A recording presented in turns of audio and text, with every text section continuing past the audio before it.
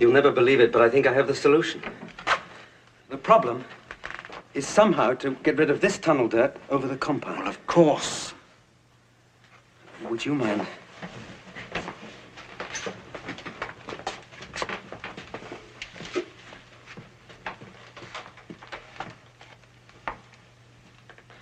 Now, you fill these bags with the dirt from the tunnel. Then, wearing them inside your trousers, you wander out into the compound, where you pull these strings in your pockets. Out come the pins.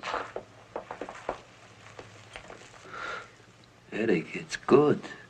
All you have to do is kick it in.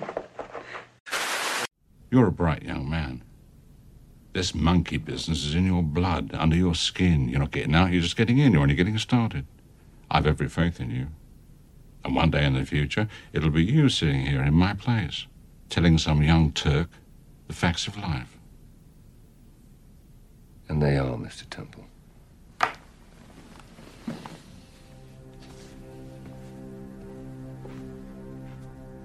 You're born, you take shit. Get out in the world, you take more shit. Climb a little higher, take less shit. Till one day you're up in the rarefied atmosphere, and you've forgotten what shit even looks like. Welcome to the layer cake, son.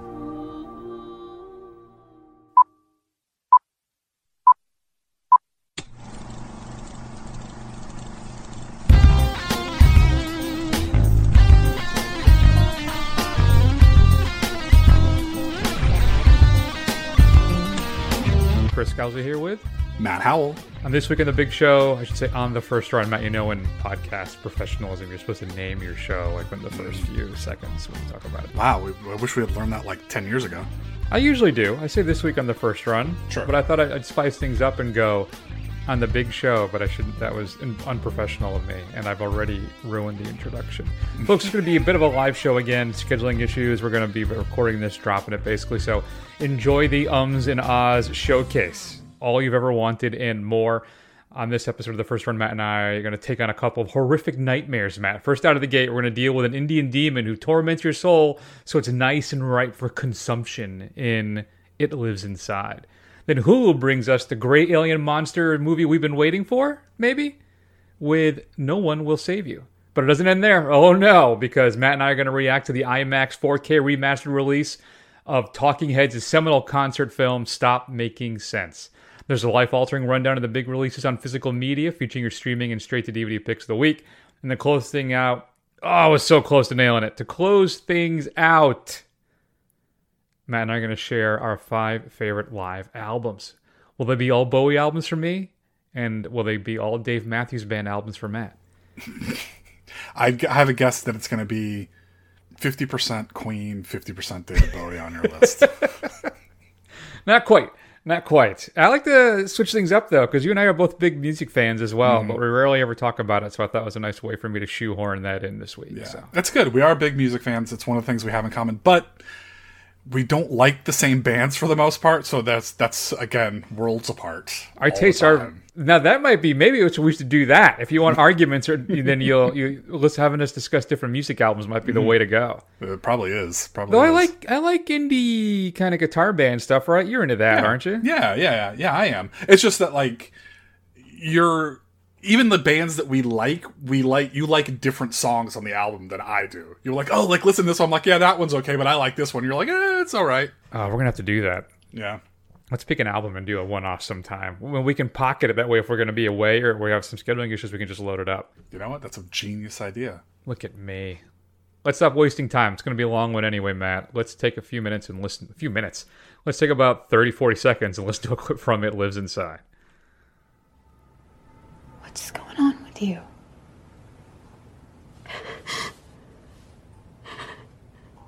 There's a monster in here.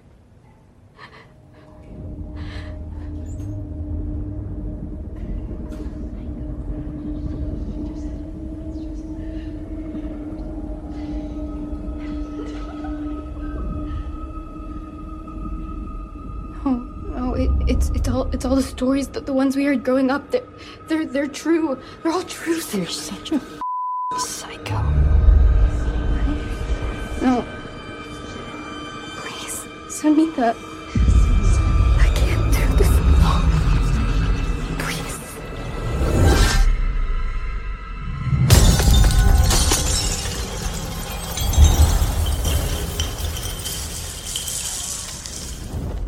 So, Matt, I have two things I got to get out of the way here. First off, I didn't realize there was a beep, but I didn't put that in there. That was actually from the clip I pulled. I clearly didn't listen to the whole thing. So don't worry. You can swear to your heart's content. Okay. Two, in case you're wondering, there's a little demon type thing trapped in a jar, and her friend Sam there slaps it out of her hand, and it shatters, and that's how the demon gets out. That's if you're wondering what that sound was. Yeah. Matt, what is It Lives Inside all about? So Samita, who goes by Sam, is a teenager in a suburb of the U.S. She is a second-generation immigrant of Indian parents, and she's just trying to fit in to American culture, trying to distance herself a bit from her Indian heritage. And as part of that, she's distancing herself from her ex-best friend, Tamira, who approaches her in school one day and says, inside this jar is a hungry monster, and she has to keep feeding it, and she tries to get Sam's help, but Sam wants nothing to do with it. The jar breaks and releases whatever lived inside out into the world. There you go, Matt. No, I've on the record numerous times, and by the way, I should point out, Matt, it is pumpkin ale season. Fantastic. I am very excited. I don't drink that much anymore, but I did pick up a sixer of the Shipyard Pumpkinheads, and I will work my way through that over the next 2 to 3 months. 2 to 3 months? Wow. So, I slowed down. Not me neither. I don't really drink that much anymore. I've gotten boring. So, exactly. So, Matt, I'm on the record a few times, I think even lately, saying that I want to explore other cultures, horror tropes, not tropes, but horror, demons, monsters, whatever. I want to get my hands on this stuff. I'm tired of seeing all the same stuff I've been seeing for years. So I finally got it, Matt. And did it pay off? Was it worth the wait for me here? I don't know. That's a tough question. I think it paid off in the sense that it's an entertaining horror movie. I do like how, we work on a different monster, but I think I struggle with it because this monster doesn't really seem to take center stage, or at least the legend of what the Pashka is, and they don't get into a lot of that background, right? So it's more focused on this girl's story and how she's trying to balance her heritage versus, where she lives now. And that seems to be the element of the story, which is fine for a story. But as far as a glimpse into another culture's monsters, I don't think it really hits the mark, because you really don't get any of that until near the very end. Yeah, I think I'm inclined to agree with you that too. I was a little disappointed by that. I think her mom kind of ratchets that up and gives us the information we're needed about the cultural history of the demon monster thing. And it's fine. It's interesting. I think one of the things initially I was kind of like, well, that's kind of weird. But again, it's the culture. So that's why I thought, I guess that's interesting. And I respect that, is they basically make a meal to summon the demon to their house. And there's like a scene, like a montage scene, basically of them cooking everything, right? And I have to admit, and this is probably my cultural bias, I do not care for Indian food generally. I'm not a curry guy in any capacity either. Yeah. So a lot of that stuff, I'm like, I like garbanzo beans, hummus, sure, sign me up. But a lot of those plated items did not really appeal to me. Well, here's the thing. I never really liked it either until I went there, and then I developed a real taste for it. But it's surprising to me, especially as a vegan, there's so many vegetarian and vegan dishes that it seems like a cuisine that I think you should give a chance, because I'm guaranteeing something you'll try will click and you will love it. You know what? I'm always on the lookout for new meals, so I will definitely try that then, Matt. I will give that a shot. I appreciate that push there. So I think the problem I have with this film too is that I think the director, he also wrote and directed and can split half the story within the Shees meta. Vishal Duda, he's telling a story, right? Also not about just a straight horror film, because like we say, horror films, the best ones are always about something else. And using this horror film to kind of discuss and show us kind of the immigrant experience and the cultural divides that happen when people come to, from another country, and what you do about assimilation and respecting your own culture while trying to blend in, right? Especially if you're in high school and that kind of peer pressure. It's got to be really difficult for a child. I think that's really an interesting story. I almost feel he's focused too much on the social commentary, and then the undergirding or the slab that this house is built on, unfortunately, is mostly just kind of horror cliches. Mm-hmm. It's a monster, I think, that looks cool when we do see it, and it has some invisible parts, and I think he does a good job of teasing us out with the little reveals of what it actually looks like. And in the end, I think it comes close to Rubber Suit Monster Bad Guy. Mm-hmm. But I think overall, I think it's okay. But the film has a really almost, I don't know if this is a contradiction, a palpable lack of intensity. Mm-hmm. And I think that there's also a lack of scares, really. And I don't know if it's because it's a PG-13 rating we're dealing with, which I wouldn't think, because I've seen some terrifying PG-13 films. I think maybe it's more that it's just a little too formulaic. It's not a bad film, and I'm interested to see what Duda does next. I think there's some promise here. He just got to tighten the bolts down a little bit more, I think. Yeah, I agree. I think there's nothing really groundbreaking here. I think this is definitely wearing a lot of the influences of the language of horror on its sleeve, and it's not really giving you anything new. It's not like it's poorly done, but it's stuff you've all seen before, especially if you've seen a lot of horror movies. I agree with you that it's not particularly scary or intense. Like, it doesn't have a lot of tension, as you said, or suspense. I almost think that it's more interesting when you can't see the monster. Like, when it does show up, it did kind of, and I hate to say this, but it did have a very kind of Shudder original vibe at the end of that, when the thing comes around. I think there's a decent foundation here, and I hope he does well enough with this to get another shot. I just think he had some lessons to learn, and we'll see what the next one brings if he gets another opportunity. Yeah, I agree with you, man. And I would say, too, once the credits started rolling, I actually sat through the whole credits, so I was curious about this. Because when the title card or the end of it comes up, and I go, you know what? This film has the bacony stink of Canada all over it.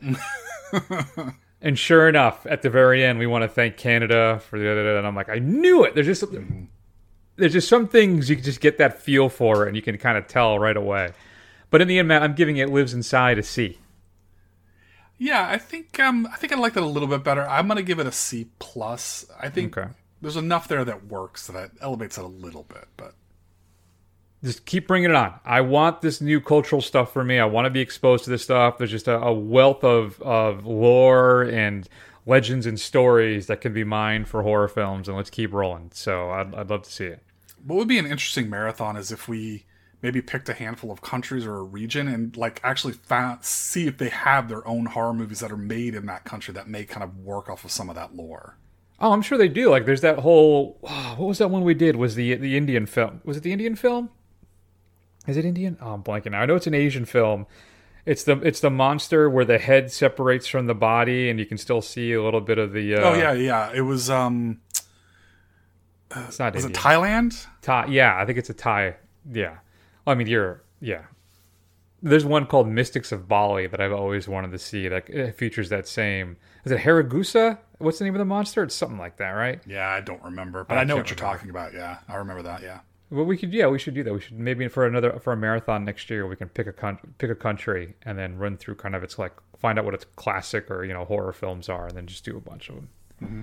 That's good. That's like that. I can manifest it myself, Matt. I can make it happen by actually watching those films. That's instead of being the dumb, lazy American demanding everything be brought to me.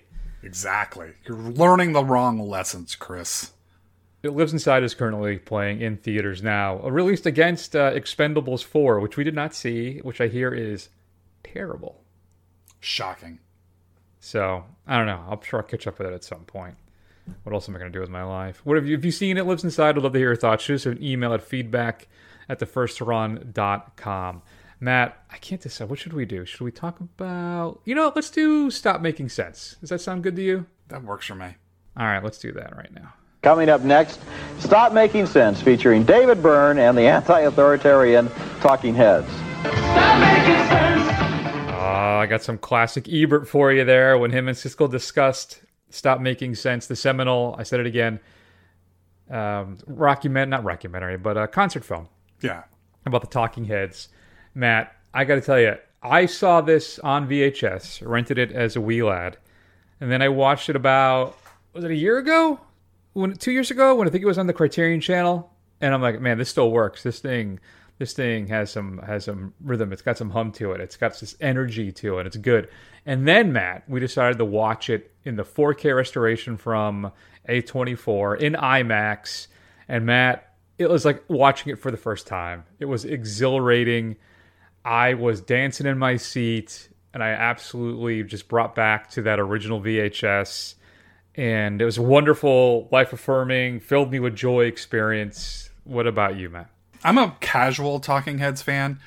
I had never actually seen this, so I'm not a huge fan of concert films in general. Neither am I. But this was an experience. I'm really glad we got to check it out. I think, the songs are all, they play a lot of their hits, a lot of the songs that you're going to know, but arranged in a different way. And I just like the kind of progression of it. Like, it starts off with David Byrne by himself, and then it kind of increases a little bit more of the band, until it all kind of, at one point, at the end of it, you've got like 9 people on stage, kind of presenting this performance. And it's just breathless. I mean, it's all stitched together from 3 separate performances, but the way they do it is there's no break between any of the songs. It's just one thing after another and after another, and then the next thing you know, it's over. And it's almost kind of sad to see it go. Yeah, when it ended, I was like, I just wanted to keep going again and again. So this is one of the first films by Jonathan Demme too? I believe it is. I think it is, yeah. So talk about busting out of the gate. But I'll say too, and maybe this will come up later on in our discussion at the final segment of the show, there are some songs on here that I actually prefer the live versions than I do the studio takes. And that's very rare for me. Like Matt, I do not typically care for live albums. If I find one I like, then I love it and I stick with it. Generally, I'm not a fan. I'll tell you, I hate live albums on vinyl because having to get up like 3 times or whatever to turn your record over to hear 3 songs, it frustrates me and I won't do it. I think I bought like 2 live albums on vinyl in my entire life. So regardless, Matt, it's just bursting at the seams with joy and love. Never mind the cardio. And just like you said, as each musician comes in, and I think it really blow up is probably with what? Burning Down the House, I think but it just accelerates every time, right? And with Slippery People kicks in, and then Burning Down the House, I think is when it blows up in Life During Wartime. Swamp is one of the ones. Swamp and Heaven, I really prefer the live versions from this. And of course, This Must Be the Place, which is one of my favorite songs. Is just a wonderful live version as well. And I was mostly a Talking Heads greatest hits guy for most of my life. Yeah. And then about 5 years ago, I think I started to really dive into the catalog. And they're fantastic. And I will say, too, you'd think I would have gotten into it ahead of time, me being the art geek nerd that I am. I love my art rock. And I will say, Apple Music has the Dolby Atmos mixes of these albums. And I've listened to 3 of the albums so far in that, and they're fantastic. The Dolby Atmos mixes sometimes can be real hit and miss. Like I think one day I did a tweet thread on the Asia's first album that was an Atmos mix, and it's all right. It's really almost negligible, but this sounds great in the Atmos mix. So if you're an Apple Music guy, or I think if you have Tidal, one of the high res services, they have that surround sound version. Interesting. And I know it's mostly just a trick, but it still sounds really cool. So if you have any of those, you should check them out. But yeah, no, Matt, it was wonderful. Just a wonderful experience seeing this. It was only 5 people in my theater, unfortunately, but I went on a Sunday night at 8:30. Right. And but everybody was having a great time. So yeah, this experience for me, Matt, was an A+. Yeah, I have to agree. It's an A+ film. It is not that I've seen very many of them, but apparently I would believe it when they say that this is the yardstick that you measure all other concert films with. Absolutely, Matt. So Matt asked me to watch Documentaries Now episode on this, which I did right before we started the show. And not only do I feel personally attacked, I mean, the fact that they were also to the Connecticut School of Art and Design. Yep. There's also a Tom Waits jab, like near the end of it too, which I don't quite get. But either way, I found it okay. It's fine. You know what it is? I'm not a Fred Armisen guy. No, I love documentary now. I think I've never. As long as Bill Hader is still involved, it's fantastic. Those first 2 seasons are great when Bill Hader's involved, but once he left, it really fell downhill.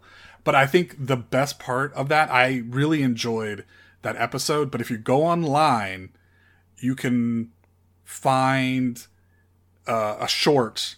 I think it might even have been from IFC, where they played that episode to Chris Wentz and Tina Weymouth. And it's just interesting to see them like when Armisen comes out and does the stuff that like Byrne did, they just kind of shoot each other these looks and just start laughing at each other. Like this is like so creepily accurate. And then he has this whole story about, there's still a lot of animosity when this thing was filmed between Chris Wentz and David Byrne. But like, he's like, David was telling us, he wanted all muted colors. He didn't want any of us to stand out or anything like that. He was really directing what we could wear. And then what does he show up with? He shows up in this white suit the size of a refrigerator just so he can stand out, but the rest of us all blend in our grays in the back. Like just all this stuff. It was just a little interesting to see the kind of tensions and some of the stuff that happened behind the scenes with the Talking Heads. Yeah, I love David Byrne. One of my favorite albums is actually one of his solo works, which is a Look Into the Eyeball, which is a very kind of Spanish feel to it, the sound to it. But I love that album. But it's weird how he's able to balance being an absolute pretentious prick, but still maintain a likability factor. And I think that few people are able to pull that off, but he can. Yeah, he can. Yeah, I know. From what I understand, he was an absolute tyrant when it came to putting that show on. He was so specific about what he wanted, and that basically it damaged their friendships in the band itself too. Yeah. And I saw because they did a whole bunch of reunion stuff around this, do interviews and stuff, and I guess Byrne had said too that tour lost money because of everything that they did for that tour. And this blows my mind because it's so interesting. It's such an original experience. I don't know. It was great. Anyway, that Documentary Now episode, if you want to check it out, is on season 2, episode 5. It's called Final Transmission. You can check that out. And Stop Making Sense is still playing in theaters. I believe it's going to carry through into next week as well, though it will be coming out of the IMAX. So if you want to see it in IMAX, actually, by the time you hear this, it's too late. Never mind. Sorry, folks. But there you go, Matt. All right, let's keep rolling then. Let's talk about what's coming up on physical media this upcoming Tuesday, which will be October 3rd. Jesus, it's October already. Your boss is quite a card player, Mr. Kelly. How does he do it? He cheats. Well, in that case, I'll keep my money and we'll just have another game. You don't have any to keep.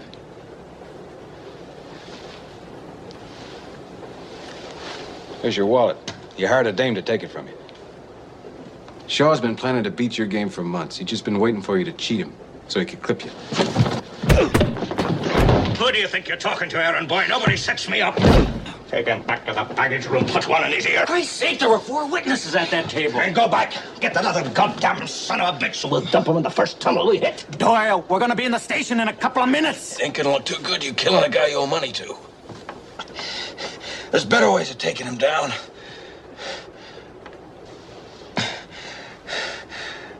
What do you think Shaw would do to me if he knew I was telling you this? Matt, the classic film The Sting is being released for its 50th anniversary in 4K. If you buy this set, you get a film cell, a book, some lobby cards, and a certificate of authenticity, so people know you got a legit copy and not some bootleg from eBay or something, like a dirty scoundrel would. You a fan of The Sting? You ever seen it? Never seen it, no. It's good. It's very good. I have it on Blu-ray, but yeah, it's great. What else is coming up, Matt? Oh, yeah, that's right. We got numbers, don't we? Let's count them down, baby! Number 5! Night of the Demons, Matt, from Scream Factory. You can buy a set of all 3 individual sets. They have a whole bunch of super duper ones, too, like enamel pins, posters, blah, blah, blah. If you go to Scream Factory site, you can see that. I love the first Night of the Demons, one of my favorite horror films growing up. Part 2, I've seen once. I do not remember it. And I have never seen Part 3. What are your thoughts? Have you ever seen the Night of the Demons films with Angela? I saw the first one. I haven't seen any of the other ones. Okay. First one's good. Do you remember it being good? I do remember it being good. Yeah, it's one of those kind of 80s schlocky classics. It is. So good. And then what's coming up? Thank you for that deep cut of one of my favorite lines of all time. You're welcome. 4! Talk to Me, which is the big hit. I guess, Matt, the scariest film of the past 40,000 years or something like that everybody is all worked up over. I shouldn't be so dismissive. We actually both liked it. It just wasn't, the terrifying poo your pants kind of film that I guess if we had been led to believe it was. If you buy it from Amazon, they have a 3-disc set, which includes a special making of featurette. There's also a Q&A with the filmmakers, audio commentary featuring them as well. When I mean the writer-director team of Danny and Michael Philippou, featurette and some deleted scenes. I'll be picking up Talk to Me at some point. I think I'll get it at the right price. There is is it Umbrella? It's from Australia or Eureka? I can't remember. But there is, either way, there is a 4K of The Hand you can buy, but it's blank. There's nothing written on it, so you write your own stuff on it. And then A24 actually put out a replica that actually has all the writing on it, but it's like a diffuser. Okay. So you put little oils or little candles in it, and you can smoke them and whatever you kids do, like getting high and stuff. I don't know. So it's like, well, I don't want a blank one, and I don't want a diffuser one. Right. So I'm not going to get one. And then when I thought about getting one too, I'm like, what am I going to do with this thing? Where am I going to put it? It's a hand for a movie that I thought was pretty good. Yeah. Yeah, you'll regret that decision. Don't do it. Yeah, no. So I'm not. I'll wait. Well, I'll pick it up for like $9.99 or $14.99 or $4K at some point. You know what? To digress a little bit, you know what I really hate? That Barbarian has not come out in physical media yet. That really drives me crazy. Yeah, well, we're going to talk about one at the bottom of this list, or top. Either way. Yeah, I know you're entirely right about that. That's ridiculous. Now, you can find them. There's places that make bootleg blues. In fact, there's a place around here that does bootleg VHSs. Wow. Of like new films for the VHS fans out there. If you want some information about it, hit me up, feedback@thefirstrun.com. I'll give you the inside dope, but I don't support it. But I don't support it because it's VHS. I don't know why you whack jobs are buying VHS. The quality is... whatever. Don't get me started. All right, Matt, let's keep going. We're running out of time here because there's a timer. Get 3 coffins ready. Huh? You're getting the Universal Monsters Volume 2 Spike Outs. What do they call them? All the individuals are being released now in 4K, which includes Phantom of the Opera, Creature from the Black Lagoon, The Bride of Frankenstein, and The Mummy. I'm very excited about this because I did not want to drop $60 or $90 or whatever it is to buy the set because honestly, I don't really care about Phantom of the Opera. And, this may be blasphemous, I'm not the biggest fan of Creature from the Black Lagoon. But I'm all about Bride of Frankenstein and The Mummy, which may be my favorite of the Universal horror films. Really? So I can get these in a nice 4K little pop. I'm going to get that little poppy pop. So what about you, Matt? Are you a fan of any of those 4Ks? Or those films in general, I should say? Yeah, I don't think I've ever seen The Mummy. Believe it or not. Yeah, I've never seen it. I think the one I liked the best, the one I remember watching the most as a kid was Creature from the Black Lagoon. Yeah. It's wrong. It's dumb. It's very dumb. I don't understand that. It's fine. It's just very boring. Yeah. I think it's a cool creature design. And then honestly, if you watch some of those like Dracula and the Wolfman, like we found out, they have some problems with the structure of the story that really makes it hard to watch as a modern audience. Oh, like when Lon Chaney was like basically, stalking and sexually assaulting people. Yeah, and not even just that, just the way they structure and put everything together is just weird sometimes. Yeah, that's true. All right, what else we got coming up, Matt? Well, blah. Can't talk anymore. I don't because I'm choking on something in my throat. Looks like we're shy of one horse.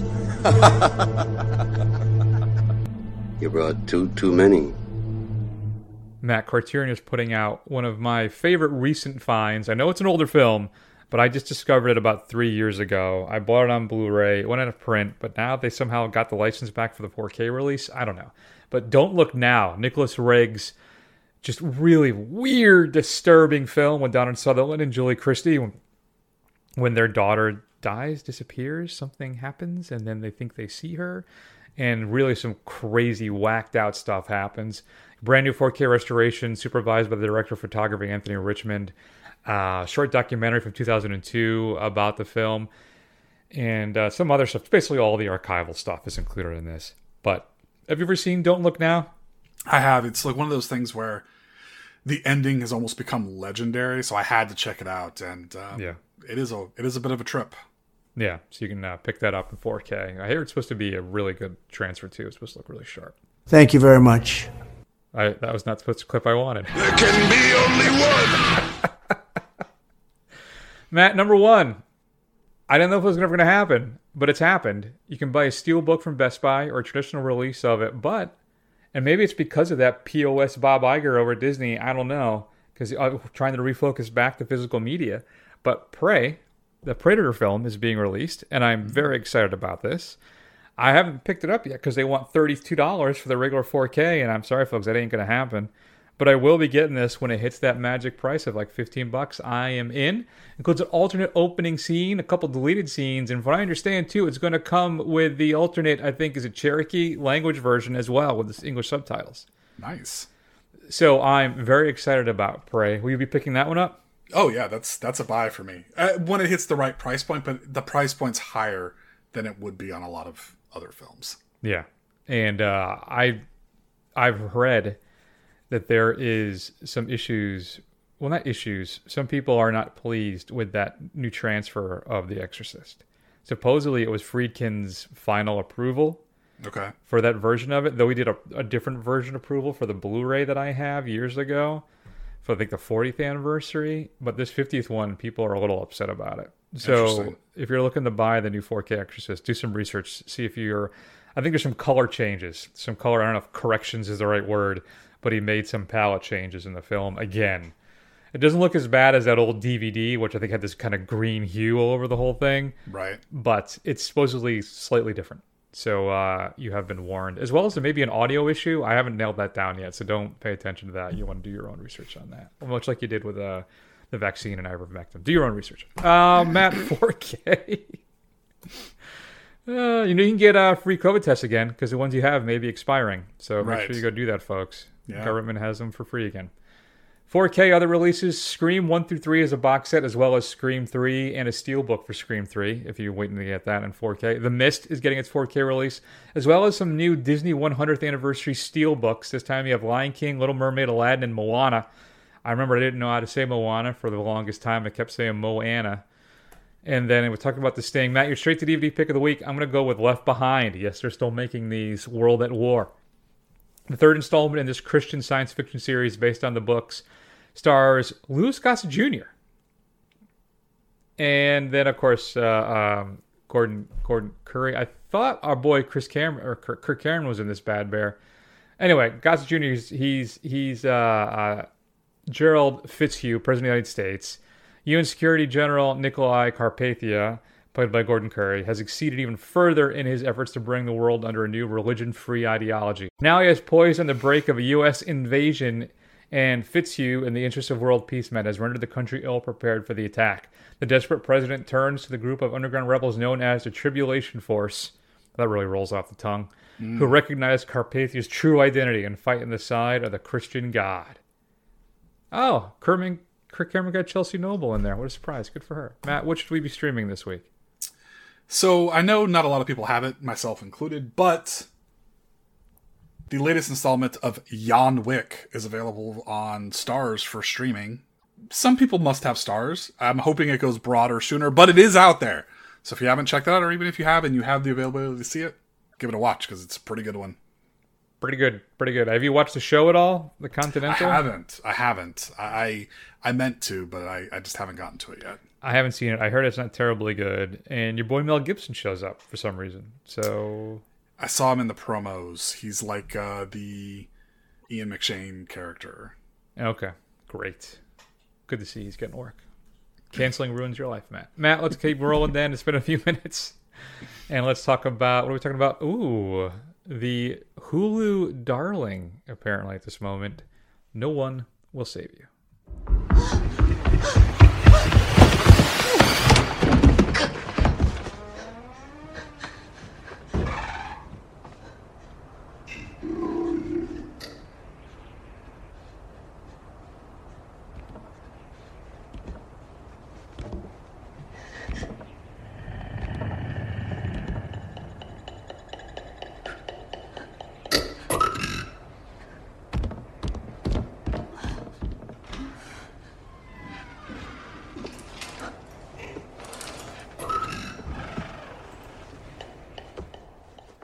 Matt, what's all the dialogue there? Gee whiz.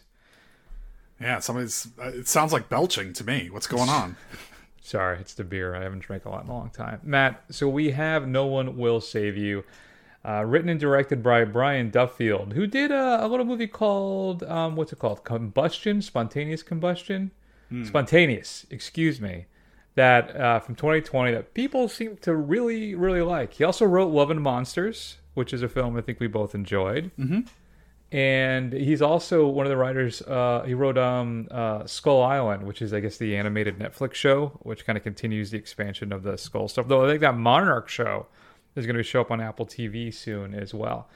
Regardless, No One Will Save You by Brian Duffield, featuring Caitlin Dever. Dever plays a young woman named Bryn, and there's a story about her, a history, a past, that we get slowly developed and explored with us here. But we're not so much focused on that, Matt, because she's in this kind of remote house outside of this small town, and there be aliens. And they're the Greys with the big old eyes, who I've always kind of felt were kind of dumb and boring. Though I haven't seen, what's the Fire in the Sky with D.B. Sweeney? I've never seen it. Yeah, that's the abduction scene in that is horrifying. So that's something to check out if you think they're not scary. I've never been a big fan of alien movies generally, like these kind of alien invasion, home invasion type films. Okay. I've Close Encounter, sure, but that's not exactly the same thing, right? So I run a little shaky with these things. So, Mel, let me ask you, with Dever going up against these little alien monsters and how things kind of end up working out, is No One Will Save You almost too clever by half, with its almost entirely dialogue-free 90 minutes and kind of feeding us information about her life kind of one piece at a time? Is it? And then also, too, it's not just here for abduction. There's other stuff going on. Mm-hmm. So what are your thoughts on No One Will Save You? Because I'll tell you, it seems to be popular with a lot of people, but if you look at the Google reviews, it's like at a 2.9, and some people really hate it. And yeah. What are your thoughts? Well, I guess that stands to reason because you said mostly dialogue free. Is there any dialogue in this film? There's one line basically. Okay. There's something says somebody when she picks up the phone and hangs it up, but it's you can't really hear it. Okay. But there's one key dialogue line that she has, which kind of one of the things I love about the film is I don't know how to read it, which is great. Because the one dialogue line, I don't know, should I say it? I don't want to spoil it. I'm not going to say it. I don't want to spoil it for people. But when she comes kind of to terms with her youth and her past. Right. And she says something to this person. Right. And I think it's her evolution point when she becomes to accept her world and her surroundings and basically move on with her life. Where I struggle with it is, what's the message of the film? Is it not no one will save you, but nobody can save you but yourself. You have to forgive yourself. Or does she just decide to live in denial now? Because, one of the big key things about the film is the birdhouses. She has this whole little birdhouse village where she creates this kind of world inside her home where she can kind of live in and avoid the disgust and the look she gets from the townsfolk whenever she has to go into town, right? And the way the film ends, it's almost a recreation of that. So now she has this town of people who she's basically recreated her fake life. So now, has she really forgiven herself and moved on? Or has she just built a larger facade to live in? Interesting, I'm not sure. Because, and see, what's interesting about the film is that those are very valid interpretations, but I almost took it more literally that, and again, I'm not trying to spoil it, but to be a part of the discussion, so maybe skip 30 seconds, but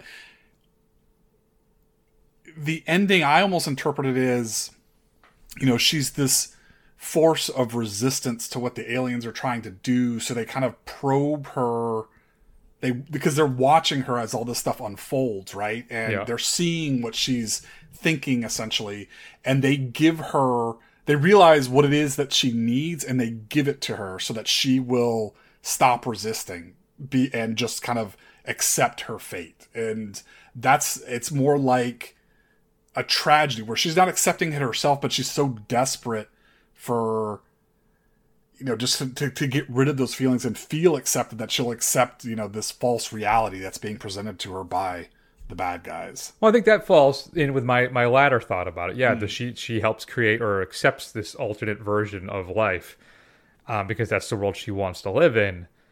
But I don't think she gets, I don't know what to say, assimilated, I guess. She doesn't seem to have the same, she doesn't suffer the same fate as everybody else, apparently, right, to me. Or do you think she does? I think more they just see her, understand her, and accept her, and allow her to join them because of everything they've seen she's done. But see, I guess we don't know, we're never really revealed what the people who are infected or do have a parasite or what they're thinking. So for all we know, that once you're kind of infected, that's kind of what takes over. You kind of live in your own head and you don't realize what you're doing.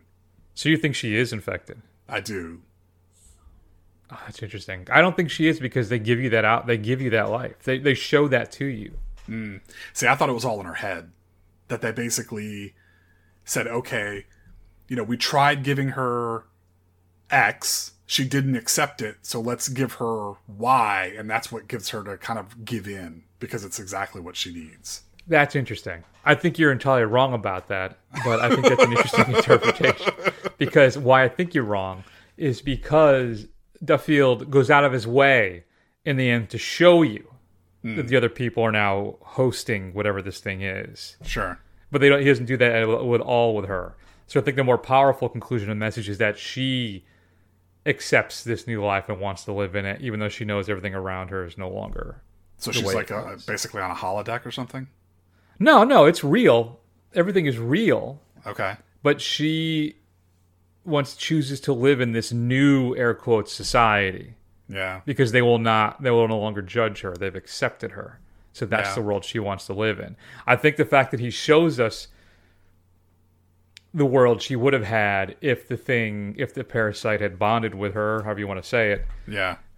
Then I think that's his card where he's showing you behind the curtain, saying, "See, this is what she chose not to."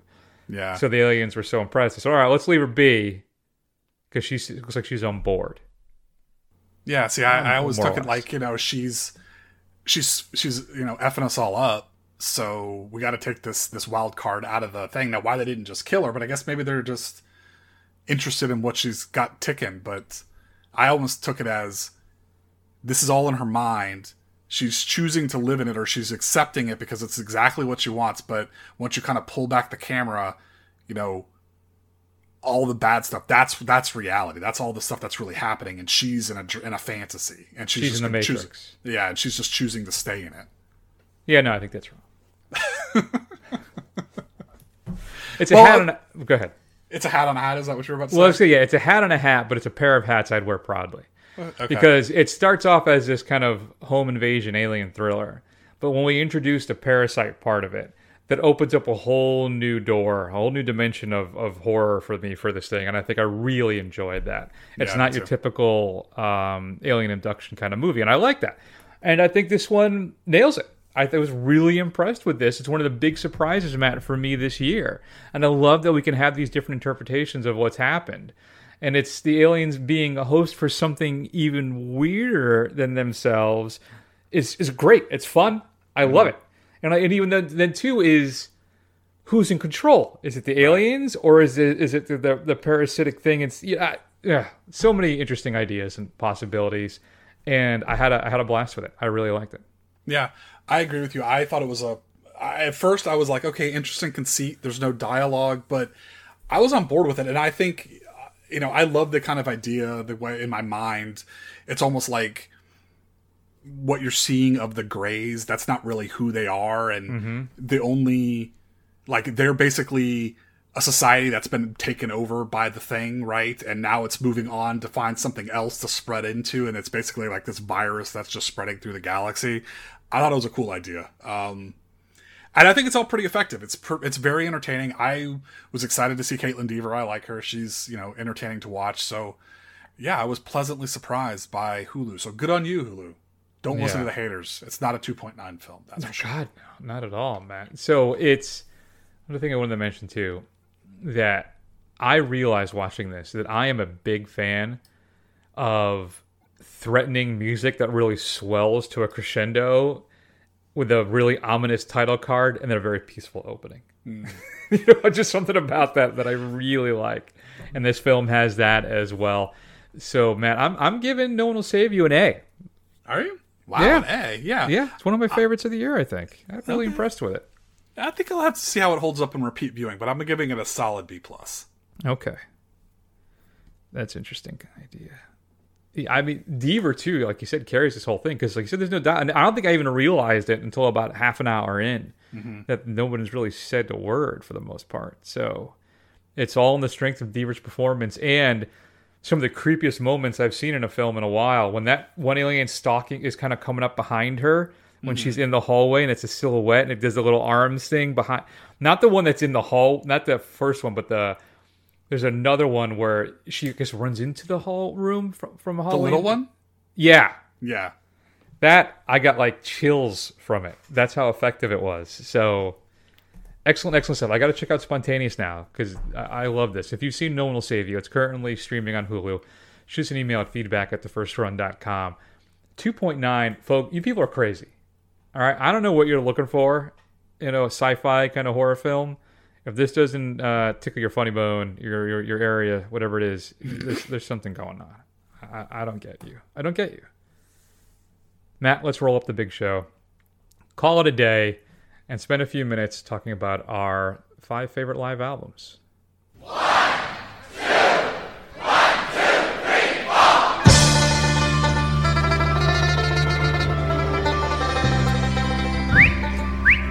4. Did I write that? Christ, it sounds like the theme from Godfather 2. Okay. Listen, if you count really extra fantastic, maybe we can get through that lame piece of music that starts this song, okay?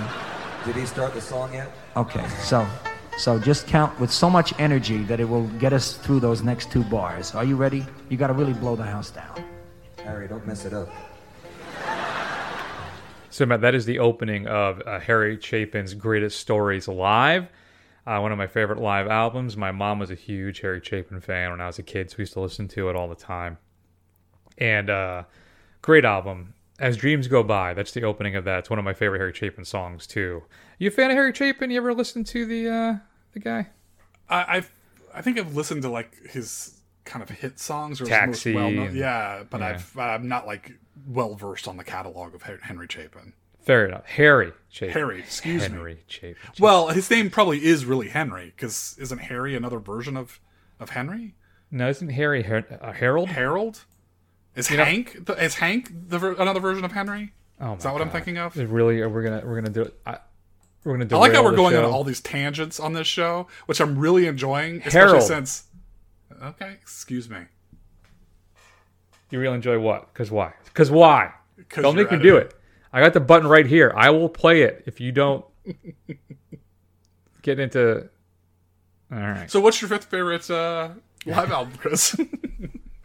So, this is going to sound weird. All right. No, and I did not do the best, Matt. I did my favorites. All right. My favorites. Yep. Now, I would have gone off of play counts on my iTunes media, but unfortunately, my computer got wiped out a while ago, so I had to rebuild all my playlists. All my numbers are gone. But I know I listened to this one a lot. This is a band I wasn't really a big fan of. That a dear friend of mine, Patience in high school, introduced me to them. She gave me the CD, and she says, "You have to listen to it. This is so much fun." And I listened to it. I've probably listened to this thing 100 times. And I don't know what it is. It's got a rollicking kind of fun, hanging out on a summer night in the backyard, kind of, kicking back and enjoying yourself. And it's the Bare Naked Ladies rock spectacle. Interesting. In fact, you talk about preferring live versions. I basically only listen to this album of theirs, and then I'll listen to Stunt. I think once in a while, but if I listen to any BNL, as the kids call it, it's going to be Rock Spectacle. It is such a great album. So it's like I said, the vibe, the feel of it. It's just a lot of fun, and with some great tunes on it. So Rock Spectacle is my 5. I don't think there's any kids that are listening to B&O, as the case may be.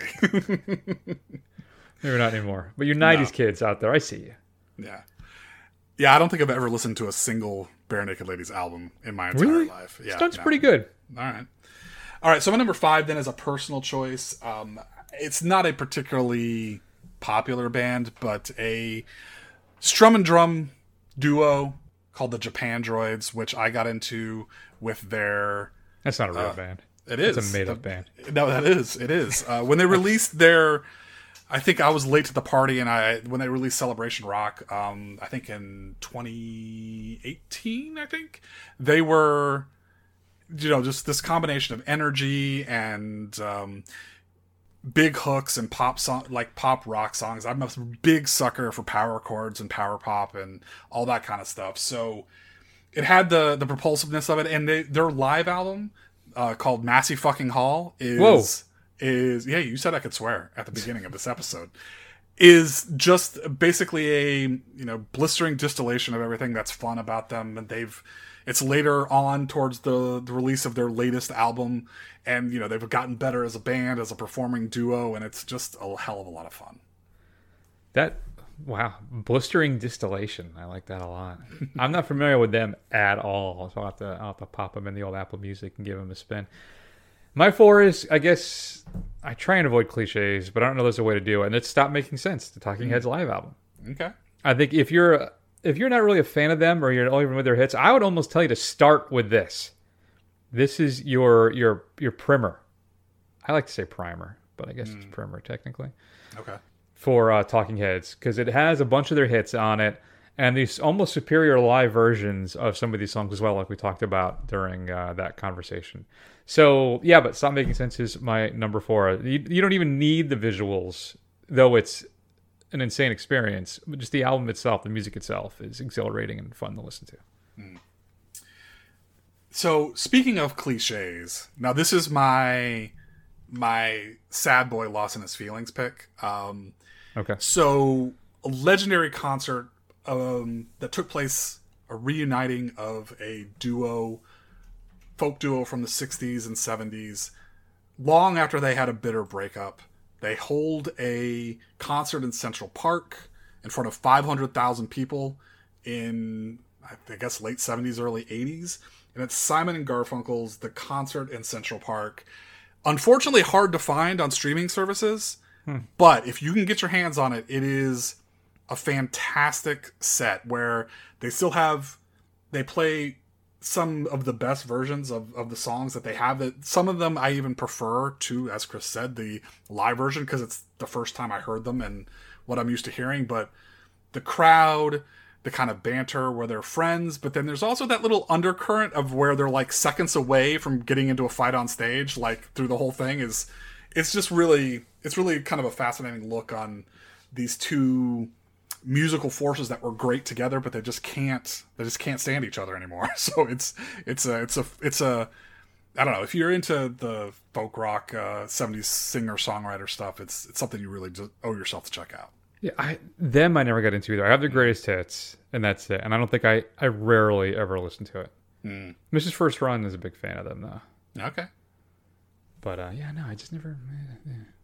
So my number 3 then it's not a cliche in regards to classic rock albums. It's a cliche in regards to growing up as a kid in the 90s. I had a chance to go to this tour, but I didn't have the money, and I didn't do it. And it's one of my great regrets, because this band has not toured since. And that is Pink Floyd, the Pulse album, which they played hits from the old stuff, and they played some stuff from A Material Absolute Reason, but this was the Division Bell album, and they played, I think, 5 or 6 songs from that. But the big hook on that was they played Dark Side of the Moon in its entirety in the second half. And I remember being just so excited about that, hearing that. And it goes from there, and then you get Wish You Were Here, Comfortably Numb, and they close out the show with Run Like Hell. And it was re-released a little while ago, I think a few years ago. One of These Days was included in it as well. It wasn't in the original release, but they did like a remaster, expanded version. They finally included it. But I still love Division Bell to this day. It's not a great Pink Floyd album, and it's not even really a Pink Floyd album, right? But it's got some really good songs on it, I think. And a lot of it's just part of my youth. but I still listen to Pulse probably at least once or twice a year, at least. And I just, I don't know. It just reminds me of a lot of stuff in my youth, and I just really enjoy it. And I still have my my original Pulse CD, Matt, that has the blinking red light. I don't know if you had Pulse or not on CD. I don't. But yeah, you have a little AA battery in there, and then it has a little light that just blinks because Pulse. Gotta love Pink Floyd, man. There you go. So that's my 3. All right. So you want the polar opposite of Pink Floyd for my number 3. It was we were listening to that original clip. The guy is talking about counting down appropriately. And he should have known that the right way to say it is 1, 2, 3, 4. And that is the way the Ramones count off their 28 tracks on It's Alive, named after the line from Frankenstein, as well as the movie of the same name. And it's really the Ramones at their best. It's the last time all of the original members were together, at least on a recording. And I didn't know that. It's it's if you like punk rock, if you like that kind of music like I do, I love punk rock. It was a transformative experience for me discovering that in my youth. It's just, there's a lot of great punk albums out there. There's plenty out there from like Iggy and the Stooges that you should check out, but this one I think is the distillation of what that 70s punk rock spirit and energy is all about. Yeah, Metallic KO from the Stooges is an insane, almost otherworldly nightmare experience of a concert. Playing a bunch of non-album tracks with the absolute worst sound quality you could possibly imagine. Like you're listening to it through a tin can in a room on the other side of the country type of thing with the can against the glass against the wall. It's really that bad.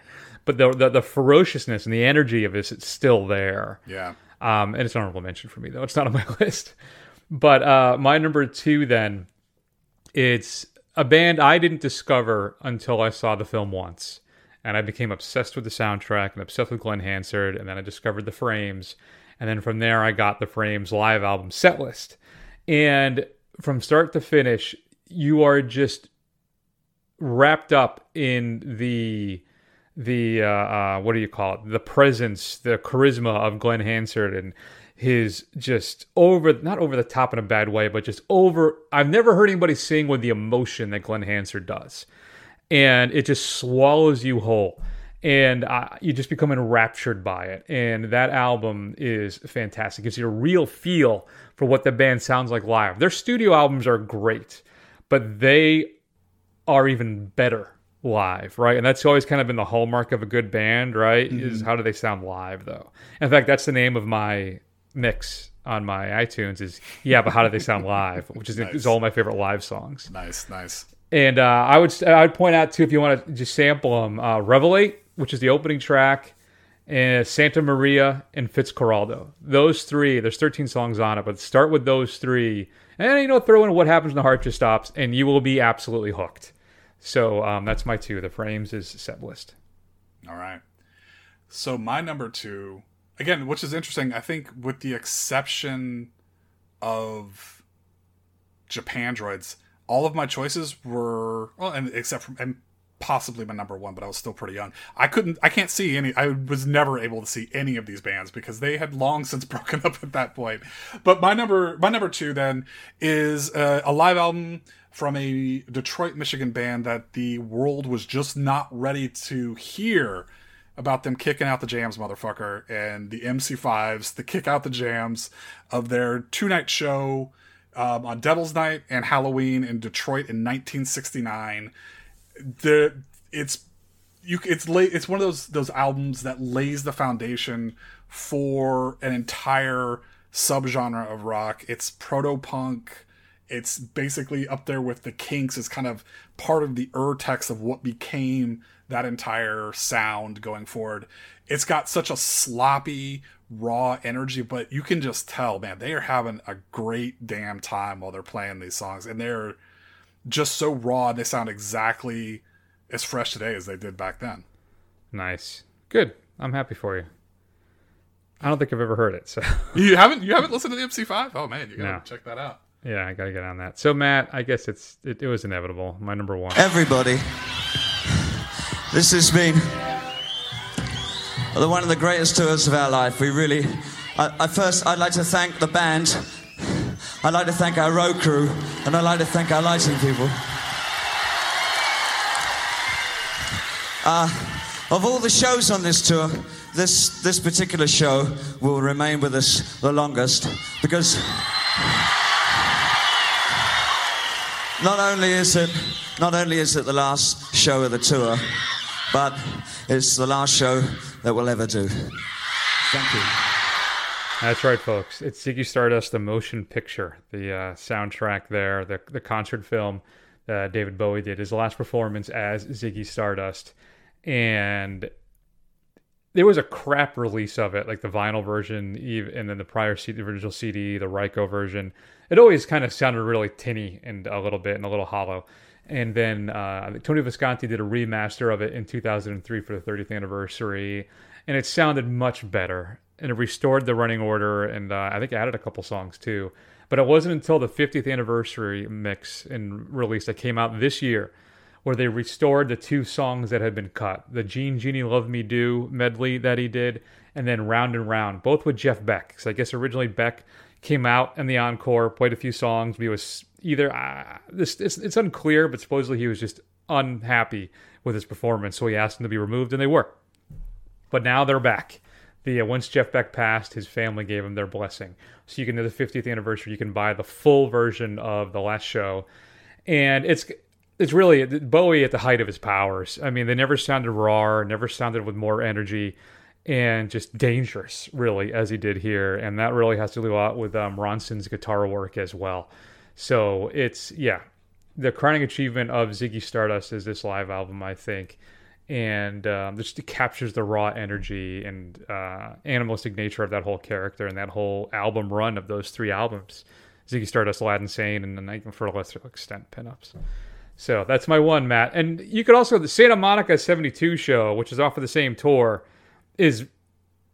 was some people consider it's better. It's not as whole. It doesn't have the complete show, I don't believe, but it sounded better for the longest time because it was a radio broadcast that actually captured the whole audio from the soundboard. But still, that's my one. You know, I'm frankly shocked. I'm shocked that Live at Wembley 86 did not make it onto your list. Mm-hmm. It was my 5 for a long time. Mm-hmm. But as I've grown older and listened to it, because that Queen Live at Wembley 86 was a seminal moment for me, for Queen too. I listened to that thing all the time. But when I look back at it now, it's really good. I don't care for the medley of the 50s and 60s songs, like Tutti Frutti and all that kind of stuff. And I just don't listen to it that much anymore, is what it is. It's okay. When I listen to Queen, I go to the studio stuff. Right. The live stuff, I think maybe I just wore it out. I think that's what I did to myself, is I just played it so much in my teens, into my early 20s. Yeah. That it's one of those things that I can't listen to it almost anymore. It'd sure be great, and I should probably listen to it this weekend and see if it has the same impact on me it used to back in the day. Mm-hmm. But as it's the set list is solid too, but I think it doesn't have a lot of this. It doesn't have all my favorite songs. That's one of the things I noticed about me with my Queen fandom, is I really never listen to the hits anymore. Really, I always go deeper cuts, more album tracks, because I think I played out classic Queen and Queen's greatest hits so much growing up that I tend to appreciate the deeper cuts than I do the big hits at this point. I'm the same with Bowie too. Right. Well, makes sense. It happens. So there you go. All right. Well, my number one is an extreme cliche, but I don't care. It's the right answer. As the youngest edge of Gen X / beginning edge of millennials, this album, regardless of what you think of the band, people who hate the band love this album, and it's Nirvana's Live in New York Unplugged album. It's almost become mythic in the story around it, because it's really one of the last things they recorded as a band before Kurt Cobain's suicide. And as Chris was even just saying, they play almost 0 hits. They play one song that had a single, all kind of deep cuts on their albums, plus a ton of covers, of some of which are fantastic. Their version of Man Who Sold the World is great, as well as the Lead Belly cover that closes out the album. But it's kind of like this 90s kid, 90s teen rite of passage thing that it's just kind of become its own legend. And I unfortunately for me, it's by far my favorite live album. Yeah, I've never really listened to Nirvana in any capacity. I have the greatest hits that I've played a couple times, but that's it. I need to, I think, really dive in. I think I had just hit it was so big at that time. It was one of those things where it was just too big. I just I couldn't get into it because it was everywhere. Right. I would say for anybody who's never listened to it before, never mind. Every track is great, or at least it's good. It doesn't have a weak track on it, so you can just listen to it. It's one of the most complete albums I've ever heard. Same thing with Unplugged. Their other albums can be really hit and miss. There's some really good stuff, and then there's some stuff that people don't care for, or you may not care for. But those 2 albums, I think, are just kind of perfect distillations of why they were so popular. I gotta check that out. All right, any honorable mentions, Matt? Yeah, so weirdly, Daft Punk's It's Alive album, or Alive 2007, is fantastic. You would think, kind of going back to our studio track, that the fact that there's no live instruments, there's no singers or anything like that, but the way they kind of meld everything together, the way they mix in, on top of each other, their hits and their different songs, it's just something to listen to. It's just something that you just kind of put on the background and get washed into. Otherwise, I don't have anything that I really, really love. I almost wish I've really gotten into New Order. I really loved New Order, and I really have gotten back into them again, and I've been listening to their live stuff, and it's pretty weak. I wish there was some better stuff. So if anybody knows a really good New Order live band, please email us, because I kind of want to take a listen. Nice. I would say Live Monsters, Big Head Todd and the Monsters, their live album is actually really good. And they have a fantastic cover of Led Zeppelin's Tangerine on it, if you're a fan of that song. Of course, Johnny Cash is live at Folsom Prison. I think the one good Led Zeppelin live album, How the West Was Won, which is more of a selection of live performances from different tours. Clash, From Here to Eternity, is solid. Dave Matthews Band, live at Red Rocks. I actually like that album a lot. A couple other Bowie albums, Reality Tour, which I think it's the most comprehensive. It's the last tour he did. And the song selection is so wide and varied, it's really fun to listen to. And then Stage, because that's the Berlin period. And I love Low, Heroes, and Lodger. David Byrne's live from Austin, Texas, which he's touring that Look Into the Eyeball album I talked about earlier, and has a cover of I Want to Dance with Somebody, the Whitney Houston song that I absolutely adore. The Flaming Lips is Soft Bulletin live at Red Rocks, which I think is more of a recent one, but I really enjoy that one. Individually, Frank Sinatra's and the Rat Pack's live at the Sands live albums, too, I'm a big fan of. Particularly, too, when Sinatra starts riffing and talking about the Rat Pack, or when it's the Rat Pack one when they kind of take jabs at each other. It's always a lot of fun. You heard a clip from Harry Chapin. You ever listen to the Black Crowes and Jimmy Page album live at the Greek? No, it is a lot of fun. Interesting. Yeah, they basically tear through a bunch of Led Zeppelin songs, and then they do some Black Crowes songs too. But it's a great listen. Marvin Gaye live at the Kennedy Center, which was included on the What's Going On Deluxe Edition as a bonus disc. The Pixies' Death to the Pixies, which was on the Greatest Hits double disc from 4AD. I think it's long out of print now. Yeah. That was the first Pixies thing I ever heard was that Greatest Hits album and that live disc. And I think it's really does a great job of capturing their live sound, at least back when they were, at the height of their powers. Yeah, exactly. Social Distortions live at the Roxy is a great one. And then, like I said, Queen live at Wembley. And then one I figured out that I could put together, finally. Pink Floyd's legendary Wembley show from, I think, 1974 has never been officially released in its entirety. They put it out as part of the 50th anniversary of Dark Side, but they just have the Dark Side of the Moon part. The show opens with, I think it opens with Shine On You Crazy Diamond, because it's right after Wish You Were Here had come out, or is right about to come out. And then it goes into, I think, Raving and Drooling, and then I'm blanking on the name of the other one, which are the written during that session, during the Wish You Were Here album sessions, but ended up being fully developed and changed and included on animals. So it's dogs, and I think it's pigs, I believe. I'm blanking at the moment. But you get to see the original versions of that. So it goes Sonic Crazy Diamond, the 2 animal songs, and then I think it goes into Dark Side of the Moon and plays it in its entirety and closes with echoes. Interesting. Now it's available. You can buy all of them now, or get all of them and put a playlist together of the entire show. Okay. So that's what I did. That's what I have in my iTunes, is the whole show is put together there because of that. So I just want you to know, folks, you can do that now. The whole show is available, just not as one single purchase. And that's it. What's your favorite live album? We'd love to hear your thoughts. Shoot us an email at feedback@thefirstrun.com. Matt, what are we talking about next week? So we're going to check out Gareth Edwards. I'm sorry, guys. It's late. The creator, him and Garth, we always mix them up. Yeah. Gareth and Garth. The creator, which is, I'm actually getting more and more optimistic for, because I've seen some good reviews on Letterboxd and other places, so maybe it's actually going to be a decent sci-fi film. And then the great question, why we do this to ourselves, we're also going to see Saw X, which I am super excited for. See, hopefully, yeah. Oh boy, good times.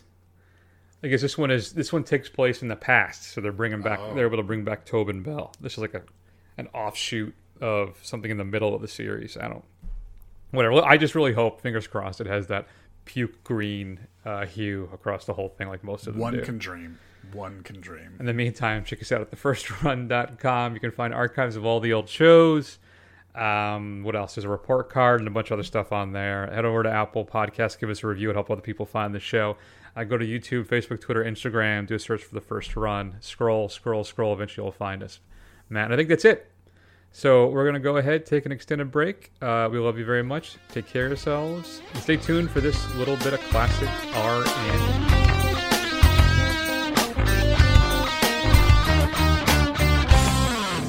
Our next cult video is also a long-playing concert film. It's celebrating its second year of weekend shows in many theaters around the country. Now it's on videotape. The film is Stop Making Sense, and it features the music of David Byrne and the Talking Heads. But credit for the success of this movie and its cult video status must be shared, I think, by the musicians with the film's director, Jonathan Demme, who has the good sense to place his camera right up on stage with David Byrne and his crew and simply let them perform with all the joy they possess, as in this great musical number. It's Burning Down the House, one of the best numbers in the film. What's so appealing here, as opposed to other rock concert films, is that David Byrne and the Talking Heads seem to respect their audience and their music. They don't come across as a typically angry and aloof set of musicians. Again, this is a better music video than anything you can find on MTV, so why not rent it? I love the way they love their music. You know, one of the things I love about this film is the incredible, boundless physical energy of David Byrne. He runs around the stage. It must be 5 miles during this film. This is like the Olympiad meets rock music. And the physical energy combined with the musical energy makes this whole film so upbeat and so vivifying that's one of the reasons I really enjoyed it. You pick on the word upbeat. I see a lot of rock concert film footage, and it looks like the audience is being oppressed. Like me, or I'll throw my guitar in your face. These guys are celebrating their music, and I respect them. A lot of rock concerts are like Nazi rallies. This one is more like up with music. Nazi rallies. I love that. Oh, Raj.